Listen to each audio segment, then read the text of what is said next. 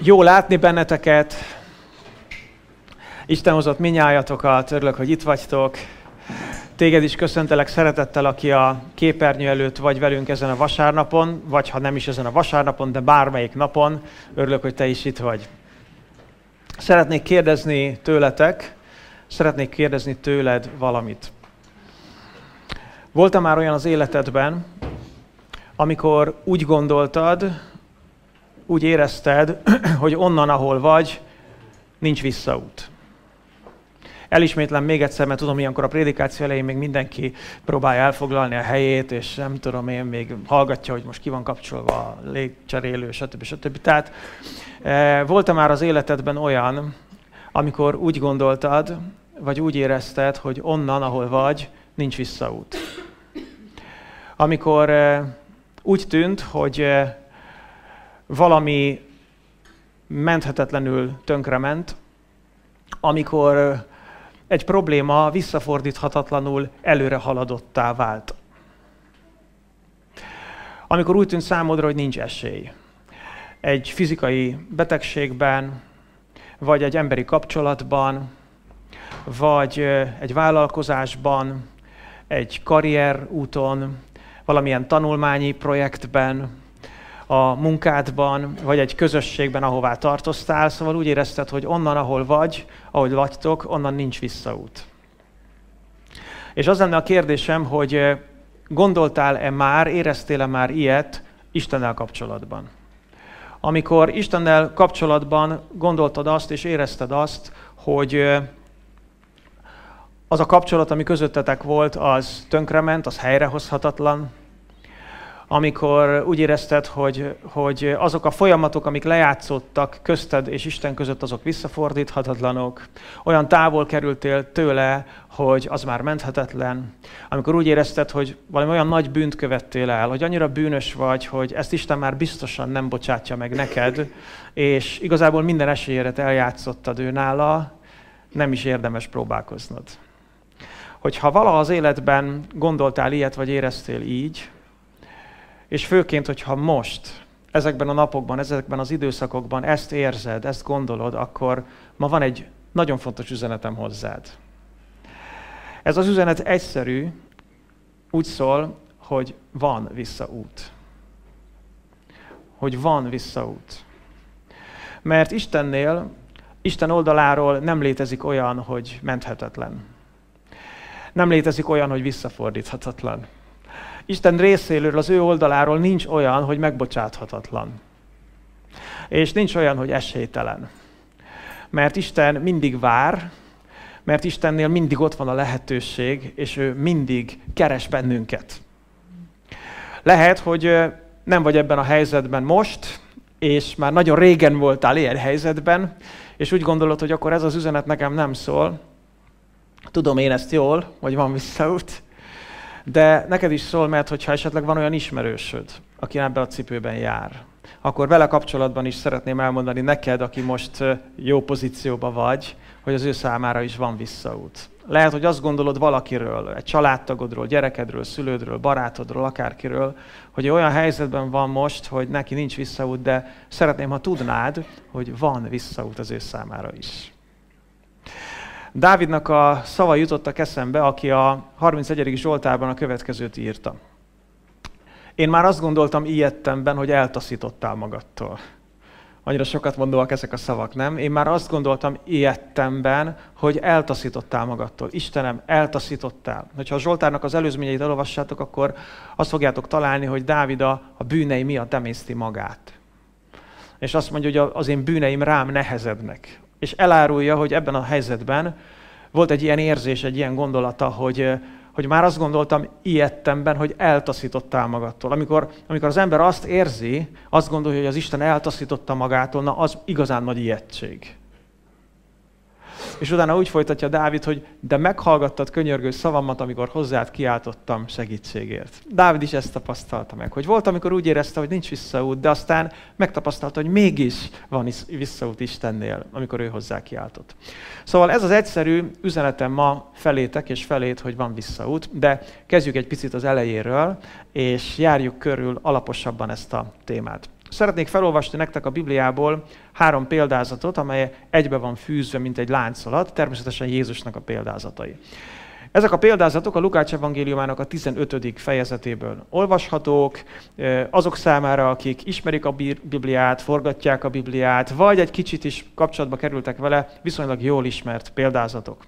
Az elveszett juh, az elveszett drachma, és az elveszett fiú, vagy ahogy szoktuk mondani, a tékozló fiú példázata. Ezt olvassuk most el, és nézzük meg, hogy ez az igazság hogyan látható meg bennem. Azt írja itt a Biblia. A vámszedők és a bűnösök mindnyájan igyekeztek Jézushoz, hogy hallgassák őt. A farizeusok és az írástudók pedig így zúgolódtak. Ez bűnösöket fogad magához, és együtt eszik velük. Ő erre ezt a példázatot mondta nekik. Ha valakinek közületek 100 juha van, és elveszít közülük egyet, vajon nem hagyja-e ott a 99-et a pusztában, és nem megy-e addig az elveszett után, amíg meg nem találja? És ha megtalálta, felveszi a vállára örömében, hazamegy, összehívja barátait és szomszédait, majd így szól hozzájuk. Örüljetek velem, mert megtaláltam az elveszett juhomat. Mondom nektek, hogy ugyanígy nagyobb öröm lesz a mennyben egyetlen megtérő bűnösön, mint 99 igaz miatt, akinek nincs szüksége megtérésre. Vagy, ha egy asszonynak 10 drachmája van, és elveszít egy drachmát, vajon nem gyújt-e lámpást, nem söpri-e ki a házát, és nem keresi-e gondosan, míg meg nem találja?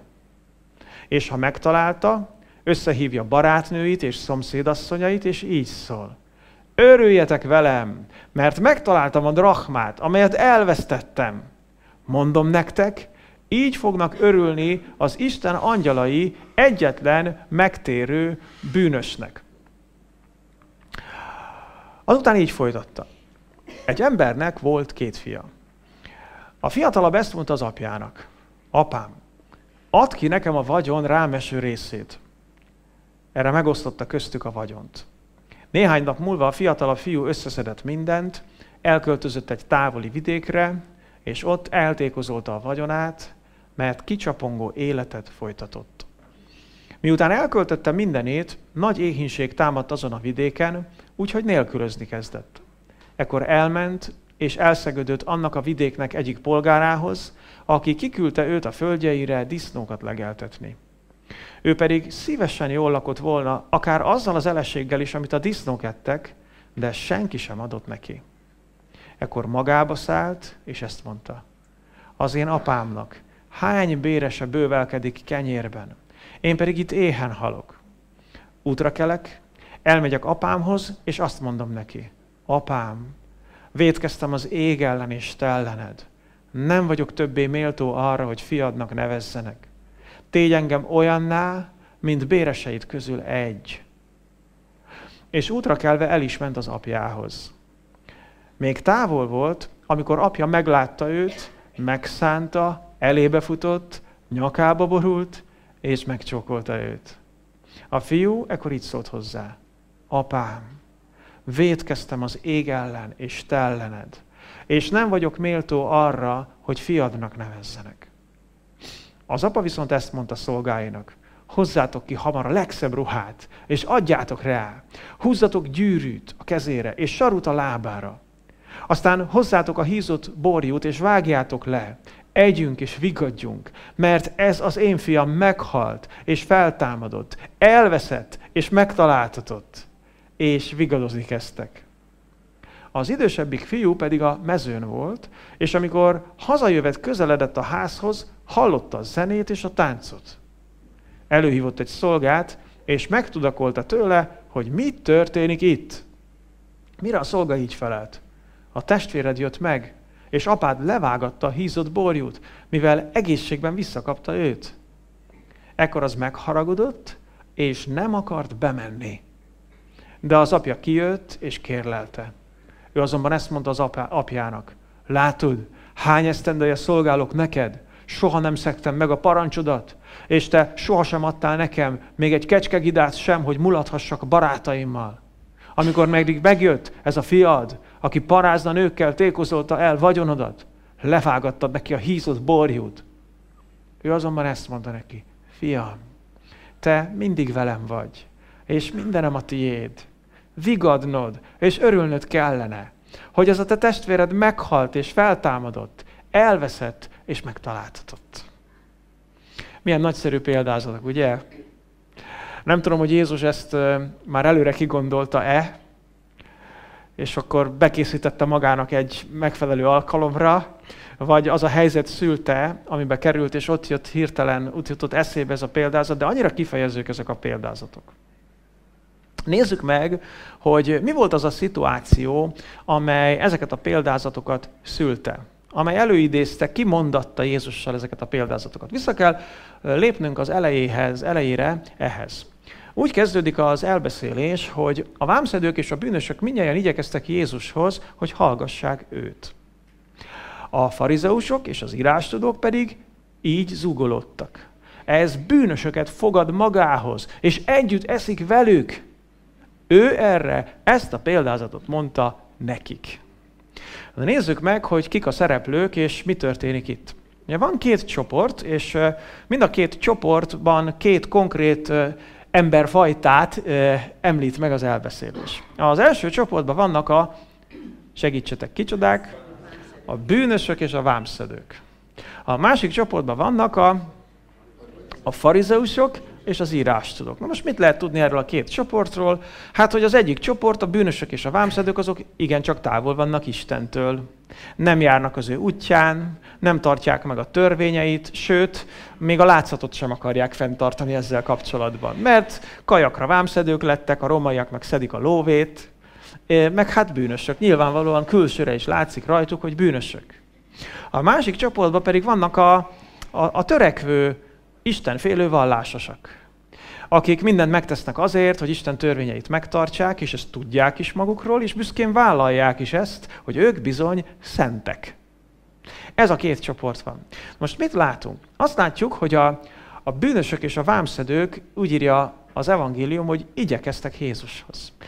Vonzottak hozzá, mentek felé, és a társaságában akartak lenni. És Jézus nem küldte el őket, hanem beszélgetett velük, tanította őket, sőt, leült velük együtt étkezni. És a másik csoport, a szentek, az igazak csoportja, ők pedig igen rosszalták ezt. Rosszallóan néztek a bűnösökre, és rosszallóan néztek Jézusra, hogy azért ez már mégiscsak sok, és szóvá is tették ezt. És Jézusból ez a helyzet hozta elő ezt a három nagyszerű példázatot. Most gondoljunk csak végig, hogy mi volt a helyzet ezzel a két csoporttal.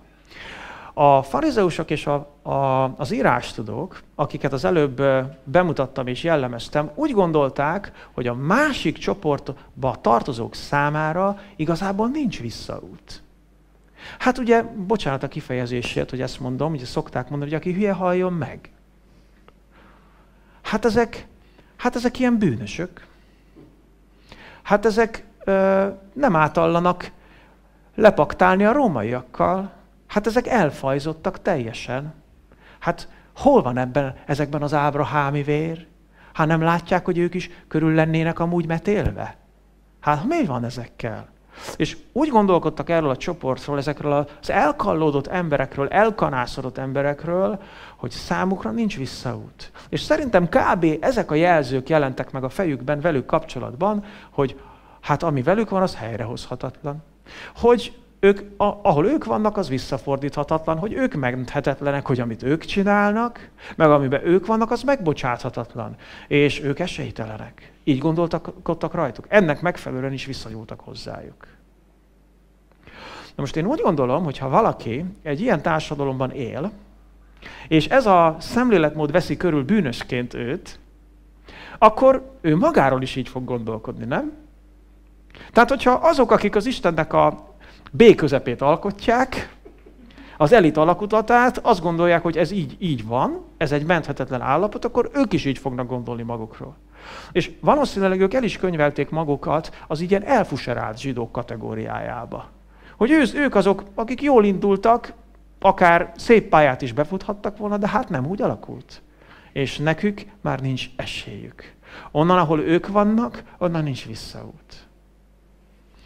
Ennek a 3 példázatnak van egy rendkívül fontos üzenete, amit Jézus ki akar fejezni. Sőt, magának Jézus viselkedésének van egy fontos üzenete, amit aztán a példázatokban világossá tesz.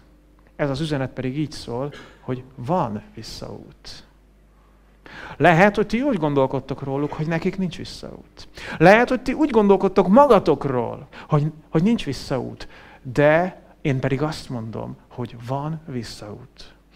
Bárhova kallódtál, bárhol vagy, bármennyire tönkrement, bármennyire távol kerültél, bármekkorát vétkeztél, bármennyire bűnös voltál, én azt mondom neked, hogy van visszaút.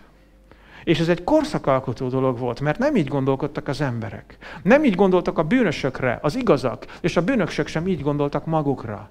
De Jézus szerette volna, ha tudják és érzik, hogy van visszaút. Van visszaút. Mert Istennél ezek a jelzők nem léteznek. Az ő oldaláról nem léteznek. Lehet, hogy egy ember azt gondolja, hogy menthetetlen. Lehet, hogy egy ember azt gondolja, hogy visszafordíthatatlan. Lehet, hogy egy ember azt gondolja, hogy esélytelen, hogy megbocsáthatatlan. De Isten nem gondolja ezt. Az ő szótárában ezek nincsenek benne. Ez csak az ember szótárában van benne. Az Isten szótárában nincs benne. Ha az ember kimondja és rögzíti, akkor úgy lesz. De az Isten ezt soha nem rögzíti. Mert Istennél mindig van visszaút.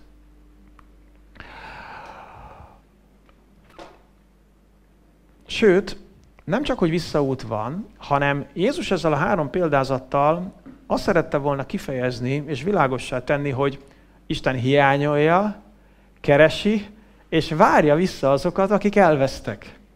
És ha visszatérnek, szeretettel fogadja őket, és örül nekik. Ugye? Nagyjából ezeket láthatjuk a példázatokból. Amikor az elveszett juh példázatáról olvasunk, akkor azt olvassuk, hogy azt mondja Jézus, hogy hát ha valakinek van közületek 100 juha, és egy elvész, akkor nem hagyja-e ott a 99-et? És nem megy-e utána? És nem keresi-e meg? Igaz? Az özvegyasszonyról mit olvasunk? Azt olvassuk, hogy elveszett a drachma, és mit csinált? Kereste. Mégpedig hogyan kereste? Nem tudom, figyeltétek-e? Gondosan kereste. Gondosan kereste. Nem tudom, amikor elvesztetek valamit, a személyigazolványotokat, vagy az útleveleteket mondjuk egy külföldi utazás előtt 3 órával rájössz, hogy nincs meg az útleveled. Vagy valami más, igen fontos dolog nincs meg.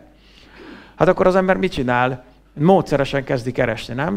Ugye van, aki elkezd pánikolni, kapkod fűköz fához, aztán utána magához tér, és mondja, figyelj, ez így nem lesz jó. Valami módszert, és akkor megáll, próbálja végig gondolni, hogy hol láttam utoljára. Hol volt? És akkor lehet semmi nem jut eszébe. Akkor megkérdezi a családot, mindenkit megkérdez. Aztán elkezdi nem tudom én, az A-tól Z-ig végig nézni módszeresen a környezetet, hogy vajon hol van? Azt olvassuk, hogy az özvegyasszony ez gondosan kereste. Meddig kereste gondosan? Amíg meg nem találta. És aztán, amikor megtalálta akár az ember a juhát, akár az asszony a drachmáját, akkor mit csináltak? Örültek. Örültek, nagyon örültek. És összehívták a környezetükben lévőket is, hogy velük együtt örüljenek. És Jézus azt mondja, figyeljetek, hasonlóképpen nagy öröm van a mennyben, amikor egy bűnös visszatér. Sőt, őszintén szólva nagyobb az öröm akkor, amikor egy bűnös visszatér, mint az, hogy a 99 igaz megvan. Nem azt jelenti, hogy fölöttük nincs öröm. Persze, minden igaznak örül az Úr. De amikor valaki visszatér, akkor annak nagyon-nagyon örül. És azután ugyanezt látjuk a tékozló fiú esetében is. Tehát Isten hiányolja, keresi és várja azokat, akik elvesztek, és ha visszatérnek, szeretettel fogadja őket és örül nekik. Ugye hiányolta az ember a juhát, az asszony a drachmát, és az apa a fiát. Hiányolta. Hát itt kéne lennie. Hát jó, van 99 még, de hát az az egy. Az annyira hiányzik nekem, nem teljes a kép nélküle. Hol van? Üres a jászolnál az ő helye. Hát itt szokott bégetni mindig. Hol van? Nem hallom a hangját. Hol az a drachma? Hát itt csörgött a többivel együtt. És most hol van? Hol az én fiam? Hol az én fiam? Nekem ő is fontos. Hova ment? Vajon most mit csinál? Vajon most mire szórja a pénzt? Hol van? És annyira megragadó, hogy Jézus tudatosan mondja el ezeket a példázatokat, a mennyből alászállott Isten mondja el ezt. Figyeljetek, nem egy ember csupán, nem egy tanító, aki valami szívhez szóló irodalmi alkotást akart ott kreálni, hanem a testet öltött Isten beszél a saját maga érzéseiről, és gondolatairól az elveszettek iránt. Ó, köszönöm szépen. Proféta jutalmába fogsz részesülni. Meg van írva, hogy aki egy pohár vizet ad egy profétának, azért, mert az proféta, akkor proféta jutalmát veszi. Na, szóval, hol tartottunk? Tehát, hogy Istennek a szívét mutatják meg ezek a példázatok. Hogy ő hiányolja, keresi és várja vissza azokat, akik elvesztek, és ha visszatérnek, akkor szeretettel fogadja őket, és örül nekik. Szeretném felhívni a figyelmeteket egy kifejezésre, amit tudatosan raktam bele ebbe a kis leírásba, hogy akik elvesztek. Mert mindhárom példázatban ugyanezt a szót használja a Biblia. A juh esetében azt mondja, hogy 100 juha van, és egy elvész közülük. A drachmáknál azt mondja, hogy 10 drachmája van, és elvesz itt egy drachmát. Aztán, amikor a tékozló fiú visszatér, akkor mit mond az apa, amikor örömmel fogadja? Azt mondja, hogy ez az én fiam elveszett, és megtaláltatott. Elveszett. Ez a szó itt, hogy elveszett, ez nem olyan értelemben elveszett, mint amikor azt mondjuk valakiről, hogy na ő elkárhozott. Örökre el van veszve, kész, enneki annyi. Ásó kapa és a nagy harang, erre keresztet vethetünk, szevasz. Nem ezt jelenti az elveszett, hogy ennek már vége, hanem az elveszett az azt jelenti, hogy itt volt, de most nincs itt. Hogy megvolt, de most nincs meg. Tudjátok, van az a mondás, hogy az anyag nem vész el, csak átalakul. És itt valami ilyesmiről van szó. Hogy az a lyuk nem veszett el, csak átalakult. Vagy nem tudom én. Tehát nem szűnt meg létezni, csak nincs itt. Az a drachma kell, hogy legyen valahol, csak nincs itt. Nekem ez rendszeresen eszembe jut, amikor valamit elveszítek. Mondom, figyelj ide, hát nem, spontán nem semmisülhetett meg. És próbálom elgondolni az agyamba, hogy hát az létezik valahol. És magam elé vizionálom a lakcímkártyámat. Hát ott van, hát ez valahol van. És próbálok átlátni az anyagon, és hogy hol lehet, vajon, tudod, valami Jedi módjára koncentrálni, vajon hol lehet. És ugye némelyeknek, Gyurinak biztos eszébe jutna ilyenkor, hogy imádkozzék is, ugye nem mindenkinek jut eszébe, de valakinek igen. Uram, kérlek, adj nekem látó szemeket is. Uram, tudod, hogy Sámuel is látta, hogy hol vannak a Saul szamarai, vagy így tovább. És akkor az ember elkezd könyörögni, hogy Uram, mutasd meg nekem. Szóval nem szűrik meg létezni, csak nincs ott. Most ez egy fontos dolog, amire szeretném felhívni a figyelmeteket, mert hogyha megnézzük a kontextust, akkor azt látjuk, hogy itt nem pogányokról van szó. Igaz? Tehát nem olyan bűnösökről van szó, akiknek semmi közük nem volt soha a zsidósághoz. Hanem ez az egész a zsidó társadalomban játszódik. Azok a bűnösök és vámszedők zsidók voltak. Ábrahám leszármazottai voltak. Nagy valószínűség szerint a férfiakat közülük a 8. napon annak rendjes módja szerint körülmetélték. A szövetséges népnek a tagjai voltak, a törvény alatt voltak, tehát nem idegenek voltak, hanem olyanok voltak, akik megvoltak, csak most nincsenek meg. Akik itt voltak, csak most nincsenek itt. Értitek?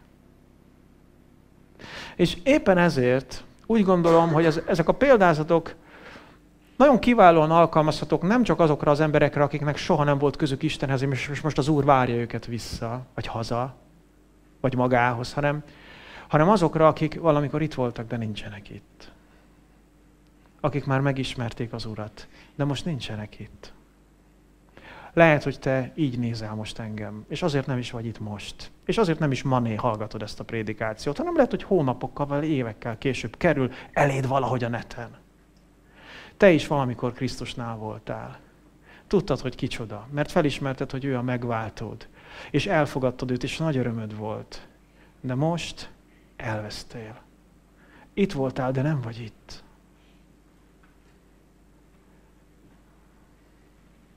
Az üzenetem neked szól, hogy van visszaút. Hogy az az Úr, az a Jézus, aki meghalt érted, aki feltámadt érted, akivel te találkoztál, ő nem mondott le rólad. hiányzol neki. Ő keres téged. Várja, hogy visszatérj. És ha visszatérsz, szeretettel fog fogadni, és örülni fog neked. Mert te ugyanolyan értékes vagy számára, mint a többi, aki nem ment el. Az elmúlt 2 hétben arról beszéltünk, én is, Viktor is, hogy hát ugye érdekes szelek fújnak a történelembe. És lehet, hogy már bemondták a hangos bemondón, hogy vigyázat, az ajtók záródnak. És akkor most csak jobb lenne bent lenni, mint kint. Lehet, hogy már gyülekeznek a viharfelhők, és már jönnek az állatok is a bárkához. És az ajtó még nyitva van. Lehet, hogy már felvette a kürtöt a kezébe az az angyal a mennybe, és már prűzöl, már az anzacát edzi, akik zenészek ismerik a szót. Ugye az anzac az a szájizom, ami alkalmas arra, hogy megszólaltasson valaki egy részúvós hangszert. Szóval lehet, hogy az angyal már az anzacát edzi, hogy megfuvintsa azt a kürtöt, azt a harsonát, akármilyen hangszer is legyen. És lehet, hogy már beízította az Úr a mennyei mágneseket, hogy majd jó erősen, magához ragadja azokat, akik az övéi. És te meg hol vagy? A pusztába kóborolsz. Valahogy az ágy alatt vagy egy sarokban, mint egy elgurult drachma. Lehet, hogy még mindig a paráznákra költöd a pénzt, amit a te atyádtól kaptál. Ember, ha valaha égető volt az a kérdés, hogy itt vagy-e, vagy nincs, nem vagy itt, akkor most égető ez a kérdés. És a te Istened, aki szeret téged, akit ismersz már, ő vár téged vissza. Mert úgy gondolja, hogy neked is itt a nyájban van a helyed. Hogy neked is itt a bugyellárisba kéne lenned. A többi kis drachmával együtt. És neked is itt kellene ülni az atyai asztalnál. Szóval, aki elveszett. 2 oldalról lehet nézni ezt a példázatot. Mindegyiket igazából. 2 helyre helyettesíthetjük be magunkat, igaz? Az első példázat esetében behelyettesíthetjük magunkat a 99 egyikének, akik együtt bégetünk a többiekkel boldogan. És dörgölözünk a pásztorhoz, és mondjuk, Uram, ezt a kullancsot légy, vedd ki innen a fülem alól. És örülünk neki, mikor kiveszi. És ez jó. Tehát lehetünk ezek is a példázatban, lehetünk az az egy is. Ugyanígy a drachmánál lehetünk, tartozhatunk a 9 közé, akik ott vannak jó helyen, és lehetünk az az egy is. És a tékozló fiú példázatában is lehetünk az a fiú, aki otthon maradt, és lehetünk az, aki elment. Szóval 2 oldalról vizsgálhatjuk meg ezeket a példázatokat, és ezért 2 pozícióból, vagy pozícióban lehet üzenete számunkra. Kezdjük először azzal, aki nincs itt. Itt volt, de nincs itt. Neked mi az üzenete az Úrnak? Szóval kezdjük egy picit azzal, ezen gondolkodtam, hogy mi okozhatja, hogy elmenj? Mi válthatja ki? Mi válthatja ki azt, hogy valaki, aki ott volt Isten népe között, nincsen ott? Fel fogok sorolni egy néhány eshetőséget, ezek közül egy néhány látható ezekből a példázatokból, talán lesz 1-2 olyan is, ami nem ezekből a példázatokból látható, de az életből igen. És valószínűleg lesznek olyanok is, amiket nem sorolok föl. De egy pár eshetőséget hadd említsek meg nektek, amely előidézheti azt, hogy valaki, aki itt volt, az most nincs itt. És gondold végig, lehet, hogy valamelyik tényező a te eltávolodásodban is szerepet játszott. Az első, semmi különös. Miért nem vagy itt? Mi az oka annak, hogy nem vagy itt? Mi az oka annak, hogy eltávolodtál az Úrtól? Hát semmi különös. És azért raktam ide először ezt, mert hogy van ilyen is. Most nézzük azt a 10. drachmát. Ugye nem írja a fáma, hogy az hogy gurult el. Hát semmit nem tudunk róla. Még nem is élőlény. Még nem is csak egy állat. Csak egy sima drachma. És azon gondolkodtam, hogy hát amikor egy drachma úgy lepottyan és elgurul, hát akkor az megesik az ilyen, nem? És lehet, hogy senki nem hibás ezért, csak úgy ez történt. És tudjátok, azt figyeltem meg, hogy vannak olyan keresztények, akik Krisztust elfogadták valamikor, és most nagyon távol vannak Krisztustól, és hogyha megkérdezem őket, hogy figyelj, miért van ez, akkor azt mondja, hogy igazából nem is tudom, nincs semmi különös oka neki. Hát csak így megesett. Ez történt. És egyszer csak azon vette észre magát, hogy már távol van az Úrtól. De hogy történt, maga se tudja. Van ilyen is. Lehet, hogy ebben a cipőben jársz. Lehet, hogy ez volt az oka az eltávolodásodnak. Aztán egy másik esetőség a lemaradás. De gondolkodjunk a juhon. És képzeljétek, van egy szép kis nyáj, 100 juh azért az nem kevés, és szépen bandukol a nyáj, ott a füves legelőkön, csendes vizekhez, terelget őket a pásztor, meg minden. Aztán egyszer csak a 100. egy a 100 közül azt vesz észre, hogy jó, hát én meg egyedül vagyok. Hogy történhet ez? Hát csak is egy módon, ugye, ez fizika meg logika. Hát lemaradt. Nem? Ha nem maradt volna le, akkor többiek is ott lennének. De hát lemaradt. És figyeljetek, ez gyakran megtörténik a hívőkkel is, hogy amikor egyszer csak lemaradsz a nyájtól. Hát először azt mondod, hogy hát nézem én otthonról a neten. Hát végül is táplálkozom én, de kapcsolódásod nincsen. A képernyővel nem tudsz szellemi közösségben lenni. Amikor lemaradsz, amikor nem hallod a többiek bégetését, nem érzed a zavaró testszagukat, amikor nem öklel fel senki, csupa szeretetből, vagy ilyesmi. És bizonyos szempontból azt mondod, jobb nekem egy kicsit távolabb maradni, mert itt azért csak mégis nyugalmasabb. És a lényeg az, hogy azért látótávolságon belül legyen a nyáj, és én is látótávolságon belül legyek. De ez az első lépés. És nem történhetett másként. Nem tudjuk, hogy mi volt az, ami úgy elvonta ennek a szegény 100. juhnak a figyelmét, de valami bizonyára elvonta. Lehet, hogy csak nem vette észre, vagy meglátott valami zamatos, nem tudom én, gazat, vagy füvet, vagy valamit, és akkor azt úgy elkezdte eszegetni, és akkor mire felocsúdott, már többiek nem voltak ott. A lényeg az, hogy egyedül maradt. És amikor egyedül maradt, akkor lehet először azt gondolta, na jó van, akkor szaporázom egy kicsit a lépteimet, majd itt utolérem őket, aztán nem érte utol őket. Nem tudta, merre mentek. És biztos vagyok benne, mert a juhok, azt mondják, a juhok azok ilyen buta jószágok egyébként. Tehát nem túl intelligensek a juhok. És akkor szükségük van a pásztorra, hogy terelgessék őket. És lehet kétségbe esett egy idő után, és nagy bajba volt. És lehet, hogy veled is ez történt. Egyszerűen csak lemaradtál. És ezért kimaradtál. És egyszer csak észrevetted magadat, hogy te már nem vagy sehol. Egy következő ok lehet a vakság. Mire gondolok? Itt most a tékozló fiúra gondolok, aki ott volt az atyai házban, de vak volt arra, hogy lássa, hogy ki is az ő apja valójában. Igaz? Milyen érdekes, hogy amikor a disznóvájú mellett volt, és már a csődbe jutott, akkor ismerte fel, hogy valójában ki az apja. Hogy milyen ember is az apja. És hogy mit is jelent az atyai háznál lenni. És amikor az atyai háznál volt, akkor ezt mind nem látta. És figyeljetek, vannak ilyen keresztények is, hogy ott vannak a gyülekezetben, ott vannak az Úr nyájában, ott vannak az Úr közelében, és egyszerűen nincsenek tisztában vele, hogy micsoda jó dolguk van nekik. Hát milyen jó az Úr közelében lenni, és hogy milyen nagyszerű is az atya valójában. És hogy milyen fantasztikus dolog az, hogy minden az övé. Értitek? És nem látják Istennek a valódi természetét. Nem látják Krisztus megváltásának az értékét. Nem látják annak az értékét, hogy itt lehetnek.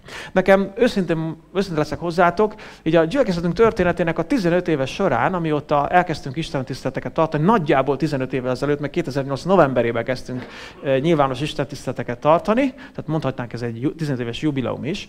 Annyiszor jutott eszembe az, hogy figyeljetek, vannak emberek, akik itt ismerték meg az Urat a gyülekezetünkben, és itt szocializálódtak, és itt élnek, és nem tudják, milyen jó dolguk van. Bezzeg elmennének egy pár másik gyülekezetbe. Egy kicsit megnéznék közelebbről, kipróbálnák, akkor visítva szaladnának vissza. És azt mondanak, többet én nem megyek mások, csak én. Ugye, mert ha az embernek nincs összehasonlítási alapja, akkor lehet nem tudja értékelni azt, ami van. És megfigyeltem azt, hogy amikor olyanok jönnek ide, akiknek van összehasonlítási alapja, azok nagyon tudják értékelni. De miért? Ez a tékozló fiú is így volt. Ugye, amíg otthon volt, addig nem tudta, milyen nem otthon lenni. Aztán, amikor nem otthon volt, és nem úgy alakultak a dolgok, ahogy szerette volna, akkor rájött, hogy ez egy sokkal jobb otthon. Sőt, otthon nagyon jó, mindenhol rossz, de a legjobb otthon. Ez a másik, ez egy következő ok, ez a vakság, amikor nem látod, hogy ki az Atya, hogy mit jelent Jézus, hogy mit jelent a közösség. De egy következő dolog, ami okozhatja az eltávolodást, az a kevésség. Amikor Jézus az egyik gyülekezetnek üzeni, Jelenések könyvében, hogy azt mondod magadról, hogy gazdag vagyok, meggazdagodtam, nincs szükségem semmire. De derék megváltottaknak kell ilyet üzennie Jézusnak. Tehát képzeljétek el, hogy vannak ilyen rendes, megváltott emberek, akik nem átalják azt gondolni magukról, hogy ők már most gazdagok, és már meggazdagodtak, és ők már látnak, és nekik már nincs szükségük senkire. És tudjátok, azt írja a Biblia, hogy a bukás előtt a kevésség jár. És amikor az ember kevély, akkor bukik el. És azt mondja az Új Szövetség az egyik helyen, hogy aki áll, az vigyázzon, hogy el ne essék. Ó, én állok itt. Nem rendülök meg sose. Na, akkor kezdesz el megrendülni. Ott lesznek az első megrendülések, amikor elkezdesz így gondolkodni. És amikor az ember kevély, és azt mondja, figyeljetek, nincs nekem szükségem ezekre. Megállom én a helyemet, a magam lábán. És amikor jön a kevésség, akkor a kevésséget fel tudja használni a gonosz, hogy elszakítsa az embert Krisztustól. Egy következő ok lehet a félrevezetés. Azt mondja, Pál írja az egyik helyen, hogy az utolsó időkben majd lesznek, akik elszakadnak a hittől, mert hitető tanításokra, démonok tanításaira hallgatnak. És az is lehet jellemző, hogy egyszerűen, nem tudom én, böngészel a neten, aztán olyan szimpatikus tanítások jönnek eléd. És igaz, hogy lehet, hogy érzed, hogy azért ez nem teljesen ugye az, amit eddig hallottál, de szimpatikus neked. És akkor lehet, hogy nem tudom én, bizalmatlanná válsz, vagy beszippant valami, vagy ilyen összeesküvés elmélethívővé leszel, vagy nem tudom micsoda, és valahogy a tiszta gondolkodásodat ez megfertőzi, és azt kezded érezni, hogy hát az a szalma, ami eddig zamatos volt, az most már úgy szerintem nem zamatos. És eltávolodsz. És félrevezet téged a gonosz. Egy következő ok lehet a csábítás. Ez történt a tékozló fiúval. Ó, de jó is lenne úgy egyszer tényleg költeni a pénzt, de arra, amire én akarom. Olyan jó lenne így kontroll nélkül kiélni a vágyaimat. A bűnös vágyaimat. Hogy végre azt csinálhassam, amit azok csinálnak, akik itt nem törődnek Istennel. Ó, látom rajtuk, ők nagyon élvezik az életet. Én sose élveztem úgy az életet, mint ők. Hát sose rúgtam be egy jót. Sosem danoláztam felszabadulva, illuminált állapotban. Sosem ölelgettek engem a prostituáltak. Hát de jó is lehet, az látom, hogy vannak, akik ezt nagyon élvezik. Én meg itten szent életet élek, örülni se tudok igazán, és akkor jön a csábítás, és akkor elvisz. Egy következő ok lehet a botránkozás. Ugye ez egy olyan érdekes szó, ez a botránkozás, talán érthetőbb, ha azt mondom, hogy megütközés. Amikor az Úr közelében látsz rossz példákat is. És látsz hiteltelen keresztényeket. És megütközöl. Hát én azt hittem. Hát, hogy ezek itten jó emberek. Hát amikor először jöttem, olyan orba vágott a kedvesség. A jó értelemben, persze. És mindenki vidám volt, és mindenkinek angyali arca volt. És azt gondoltam, hát ezek akkor bizonyára mind angyalok. Aztán, de megláttam a báránybőr alól kivillant a farkasbőr. Ja, hát ezek is mind olyanok. És először csak azt látod, hogy van egy-két olyan, aminek nem kéne lenni, aztán látod, hogy egyre több olyan van, és a végén azt gondolod, hogy már mind olyanok. Hát itt csupa képmutatók vannak. Ez nem kell ez nekem. Hát az Úrnak se kell, nekem se kell. Majd mi ketten, az Úr meg én. Majd mi ezt így elintézzük. Értitek? Most kifigurázom a dolgokat, hogy jobban szórakozzatok, ne aludjatok el, de... Köszi. Hát Tomi miatt csak ránéztem, aztán láttam, hogy szükség van valami plusz szónoki eszközre, hogy ébren tartsam. A többiek mind figyeltek nagyon. Szóval, látjátok, ezek az okok. És ez szerepet játszhat benne. Nem tudom, hogy ha most nem vagy az Úr közelébe, ha eltávolodtál, akkor melyik játszhatott szerepet ezek közül az életedben? És lehet, hogy még nem távolodtál el, de valamelyik környékez téged. Figyelj! Mert azt mondja a Biblia Péter első levelében, hogy legyetek józanok, és vigyázzatok, mert ellenségetek az ördög, mint ordító oroszlán jár szerte, keresve, hogy kit nyeljen el. És ez hívőknek íródott. Olyan hívőknek, akik ott vannak Krisztus közelében, és azt mondja, figyelj, legyél józan. Mit jelent a józanság? Ugye, amikor az ember reálisan figyeli a környezetét, meg magát, tehát, hogy nem feledkezik meg a dolgokról, hanem érzékeny, józan. És azt mondja, hogy legyetek józanok és vigyázzatok. Miért? Mert van egy ellenségetek. Az ördög, aki egy szellemi lény, aki hasonlít egy éhes ordító oroszlánhoz, aki körbejár, és azt figyeli, hogy ki lesz most az ő prédája. És hogyha elindultál az eltávolodásban, akkor nagyobb eséllyel leszel te az ő prédája, mert a ragadozóknak ez a természete, hogy azt próbálják elejteni, akit könnyebb. És hogyha azt látja rajtad, hogy téged könnyebb elejteni és elragadni, akkor téged fog választani. És nagy hasa van neki. Sok hívő belefér.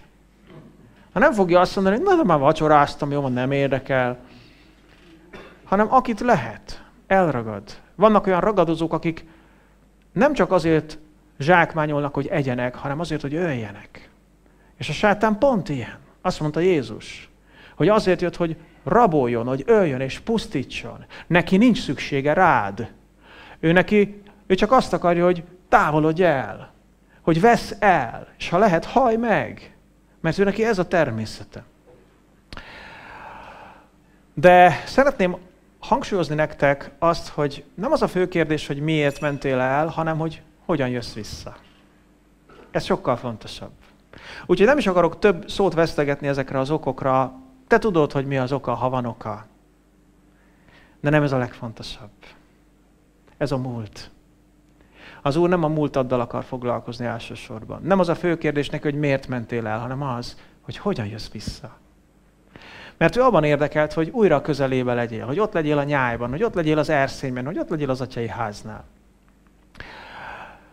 Mert van visszaút. A tékozló fiú történetében a következőt olvastok. Egy kicsit megváltoztattam a végét, úgyhogy az idézőjelet lehagytam róla, csak felhívom a figyelmeteket, nehogy azt gondoljátok, hogy meghamisítottam az írást, tehát ez nem idézet, csak hasonlít. Ekkor magába szállt, és ezt mondta. Az én apámnak hány bérese bővelkedik kenyérben, én pedig itt éhen halok. Útra kellene kelnem, és el kellene mennem apámhoz, de.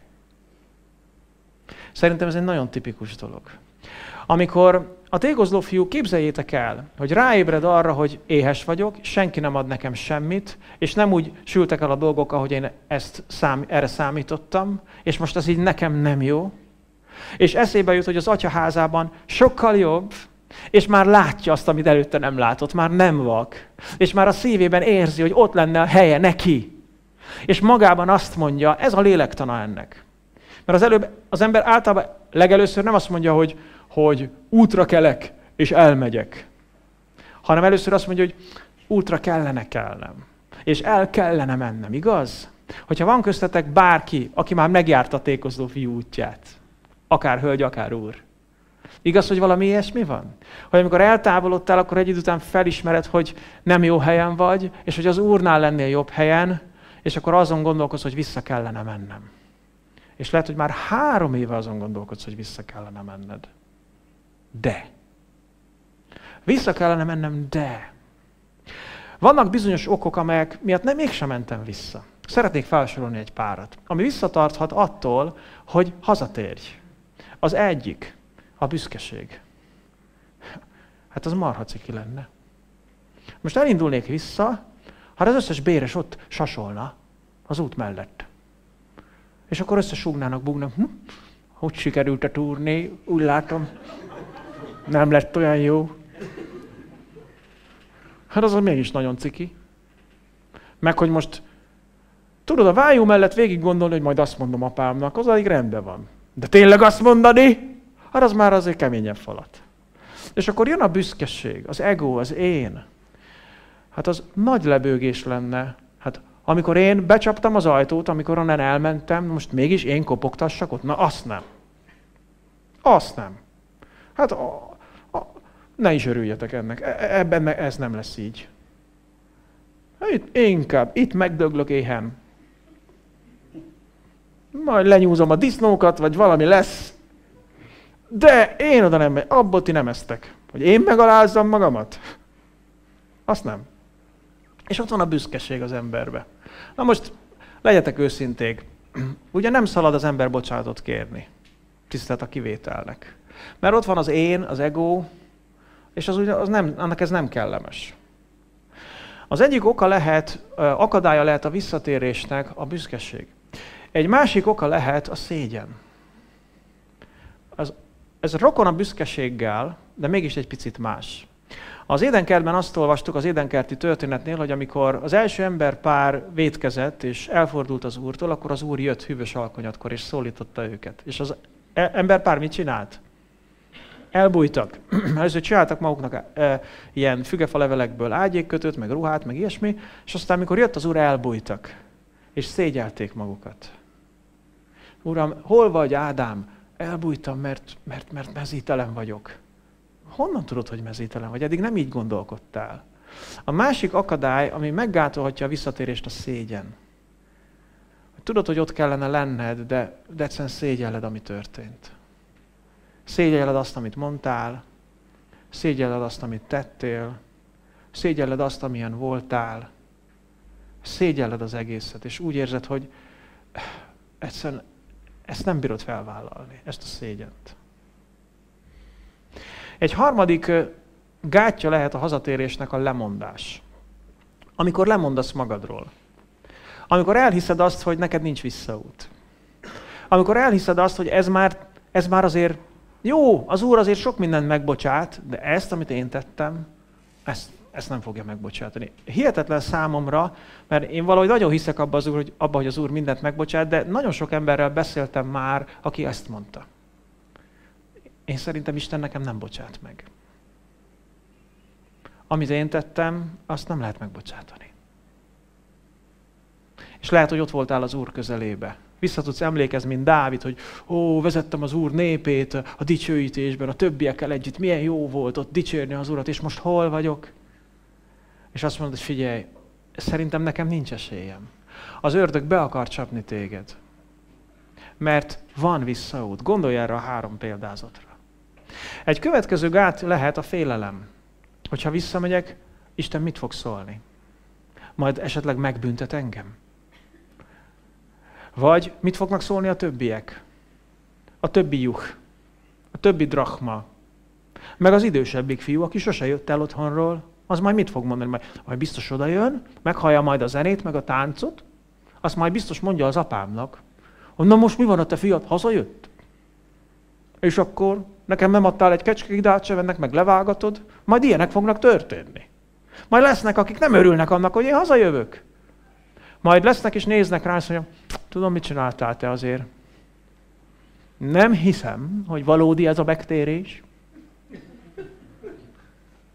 Na majd, ha mesztélábálsz kint, nem tudom hány hónapig a hidegben, mind a kanosszajárás innen, mindegy egyháztörténelem, akkor majd bizonyíthatsz. És az ember fél ettől. Egy következő, nincs több ok, vannak még biztos, de most nem sorolok többet. Ez jó volt. Na, szóval, egy nagyon fontos igazság, egy következő igazság, hogy a visszavezető út az őszinte bűnbánaton és bocsánatkérésen átvezet. Akkor, amikor gondolkodtam ezen az üzeneten, akkor ez nagyon hangsúlyossá vált bennem, hogy mondjam el, hogy a visszavezető, a hazavezető út az őszinte bűnbánaton és bocsánatkérésen átvezet. Ezt nem lehet megspórolni. Egy tékozló fiú vagy lány sem jöhet haza. Csak is az őszinte bűnbánat és bocsánatkérés révén. És ez is nagyon fontos. Figyeljétek, hogy mi történt a tékozló fiúval. Ekkor magába szállt, és ezt mondta. Ez már idézet. Az én apámnak hány bérese bővelkedik kenyérben, én pedig itt éhen halok. Útra kelek, elmegyek apámhoz, és azt mondom neki. Apám, vétkeztem az ég ellen és te ellened. És nem vagyok többé méltó arra, hogy fiadnak nevezzenek, tégy engem olyanná, mint béreseid közül egy. Nézzétek a fiúnak a hozzáállását és a szavait. Utána ezt meg is tette. Tehát ez történt. Figyeljétek csak, azt mondja, hogy apám, vétkeztem az ég ellen és te ellened. Nem csupán helyzeti felismerés volt, hanem bűnbánat. És nem azt kezdte mondani, hogy apám, tudod, nagyon vonzott a világ. Apám, tudod, a bátyám egy olyan hiteltelen ember volt, hogy teljesen megbotránkoztam rajta. Apám, nem ismertelek igazán téged, hogy te milyen nagyszerű is vagy. És meg apám, tudod, milyen éretlen és fiatal voltam. Tehát nem kezdett el mentségeket felhozni. És nem kezdett el másokat hibáztatni, hanem korrektül odaállt, és magára vette a felelősséget. És azt mondta, hogy apám, vétkeztem az ég ellen és te ellened. Tehát azt is beismerte, amit Isten ellen vétett, és azt is beismerte, amit emberek ellen vétett. Figyeljétek, ez is nagyon fontos. Vannak olyan emberek, akik amikor vissza akarnak jönni Krisztushoz, akkor csak Istentől kérnek bocsánatot. De az emberektől nem. De ez így nem működik. Mert hogyha emberek ellen vétettél, ha embereket bántottál meg akkor, amikor elhagytad az Urat, akkor nem csak az Úrtól kell bocsánatot kérned, hanem lehet, hogy azoktól az emberekről is bocsánatot kell kérned. És ugye akkor jön a büszkeség, meg jön a szégyen, meg jön a félelem.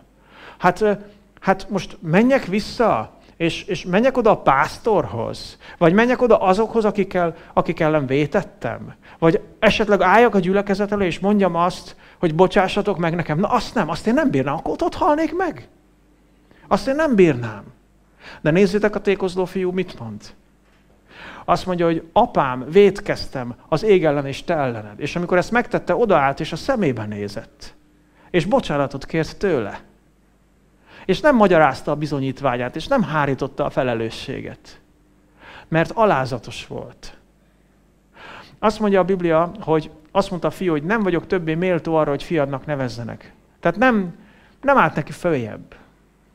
Nem azt mondta, jó van most akkor, ez most így akkor megfelel? Ez a bocsánatkérés jó volt így? Na, akkor együnk. Hanem azt mondta, hogy tudom, hogy nem vagyok méltó. Csak hadd lehessek itt. És nincs semmi igényem. Csak annyi, hogy hadd lehessek itt. Azért ez nagyon félelmetes. Ennyire megalázni magunkat. Ez nagyon félelmetes. És azt mondja, csak tégy engem egy olyanná, mint a bérseid közül egy. És amikor ez a bűnbánat, ez a bocsánatkérés, ez az alázat, ez a feltétel nélküliség ott volt a fiúnak a szívében, és úgy jött vissza, akkor mivel találkozott? Pontosabban mit élt át? A megbocsátást, a szeretetet és az atyának a teljes helyreállítását. Ez annyira csodálatos. Tehát az üzenetem az, hogy van visszaút. És hogyha elmentél, ha eltávolodtál, akkor egy nagyon egyszerű szavam van feléd. Ez úgy szól, hogy gyere haza. Gyere haza. És ez nem tőlem jön csupán, hanem az örökkévalótól, a te Urattól. Gyere haza. Már csak egy gondolatkört szeretnék egy picit feleleveníteni nektek. Azt mondtam, hogy két típusú szereplő helyébe helyettesíthetjük be magunkat. Az egyik az, aki elveszett, és a másik az, aki ott maradt. És azt feltételezem, hogy ti, akik most itt hallgattok engem, főleg személyesen, talán a 99 igaz közé tartoztok, és azok közé tartoztok, akik itt vagytok. És ezeknek a példázatoknak felénk is van üzenete. Mit ne tegyél, ha itthon vagy? Csak egy pár dolgot hadd soroljak fel. Ne botránkozz meg. Amikor van egy testvéred, akit úgy látod, hogy elkanászodott, eltávolodott, vétkezett, bűnbe van, akkor ne botránkozz meg. Akkor ne kezdjél pletykálni. Hallottad?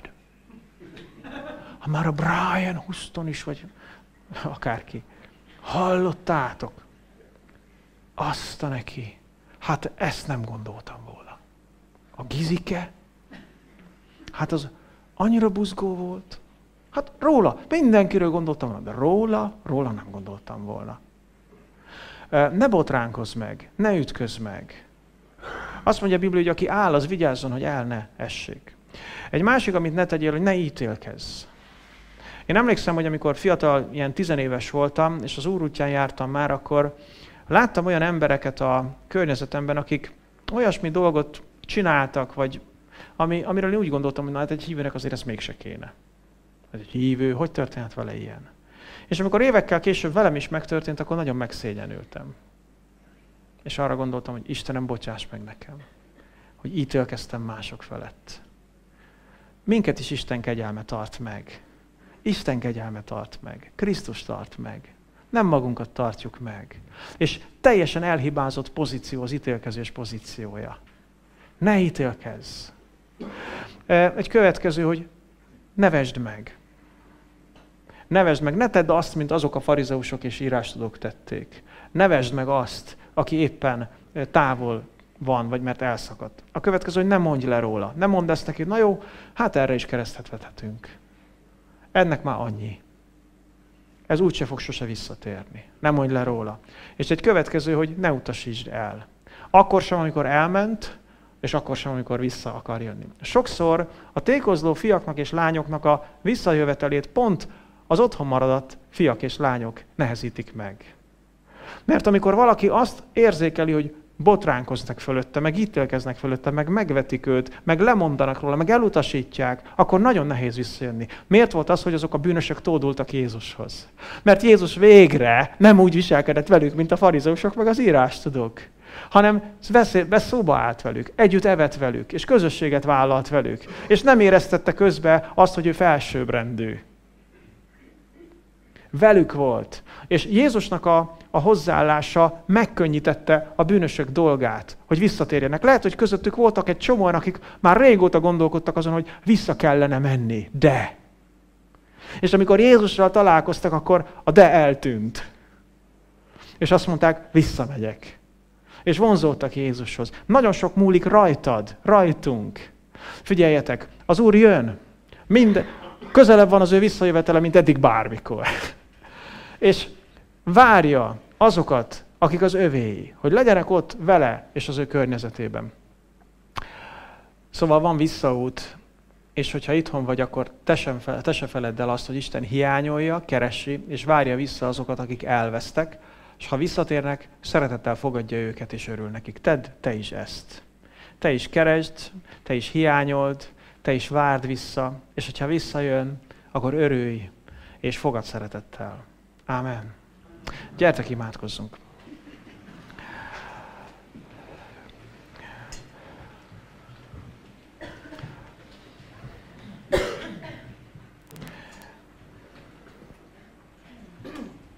Köszönjük neked, mennyei Atyánk, hogy te kegyelmes és irgalmas Isten vagy. És köszönjük, hogy a te részedről nincs olyan, hogy lehetetlen. Nincs olyan, hogy menthetetlen. Nincs olyan, hogy helyrehozhatatlan. Nincs olyan, hogy esélytelen, és nincs olyan, hogy megbocsáthatatlan. Köszönjük, hogy te képes vagy mindent helyreállítani. Köszönjük neked, hogy te nem mondtál le a bűnös világról. Nem mondtál le arról a világról, amelyet önmagadnak alkottál. Hogyan mondanál le azokról, akiket már megszólítottál, elhívtál, akik a te juhaiddá váltak, csak elszélettek. Uram, köszönöm, hogy te nem mondasz le. Dicsőítünk téged ezért. És most imádkozunk azért, hogy adj nekünk irgalmas szívet. És add nekünk a te látásodat. Add nekünk a te érzületedet. Add nekünk a te igazságodat és a te kegyelmedet. Hogy a házunk ajtaja mindig nyitva álljon a visszatérők előtt. Imádkozom, Uram, hogy gyomláld ki a szívünkből a botránkozást, az ítélkezést, a lemondást, a megvetést, az elhatárolódást, az elutasítást, és adj a szívünkbe nyitottságot, atyai szívet, a te szívedet add a mi szívünkbe. És most imádkozunk együtt mindazokért, akik eltávolodtak tőled. Uram, te látod, hogy ebben a világban annyi minden van, aminek ki vagyunk téve, és annyi minden lehet, ami megoldhatja a tüzet, ami elszakíthat, ami eltávolíthat te tőled. Imádkozunk azokért, akikkel ez történt. Uram, ahogy te, úgy mi is szeretjük őket, és imádkozunk értük, hogy hadd ébredjenek rá arra, hogy nálad van az otthonuk. És hadd szállják el a szívükben magukat arra, hogy visszatérnek hozzád, visszatérnek a te néped közé. Uram, áld meg őket, és segíts meg őket. Imádkozunk értük. Kérünk, hogy most, ezekben a percekben a te vonzásodat gyakorold rájuk, és hívd őket a te szelíd pásztori hangodon vissza magad közelébe. Ámen.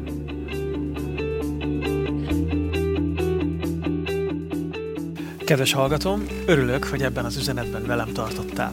Kívánom és imádkozom érte, hogy Isten használja fel a javadra mindazt, amit hallottál. Az üzenet után szeretném figyelmetbe ajánlani, hogy van lehetőséged adakozni szolgálatom javára. Felajánlásodat azért is fogadom köszönettel, mert tevékenységemet önkéntes támogatások segítségével tartom fenn. A támogatás módjáról információt találsz podcast csatornám honlapján, a foristamas.podbean.com internet címen, a Hogyan támogathatod szolgálatomat menüpontban, vagy tájékoztatást kérhetsz levélben is az info@foristamas.hu e-mail címen. Bármi kérdésed, vagy megbeszélni valód lenne a támogatás témájában, szintén erre a címre írhatsz. Ismétlem a két elérhetőséget.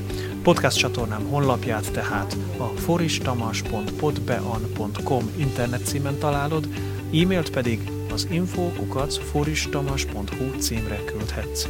Köszönöm, ha támogatásoddal mellettem állsz, Isten áldjon, várlak a következő üzenettel is.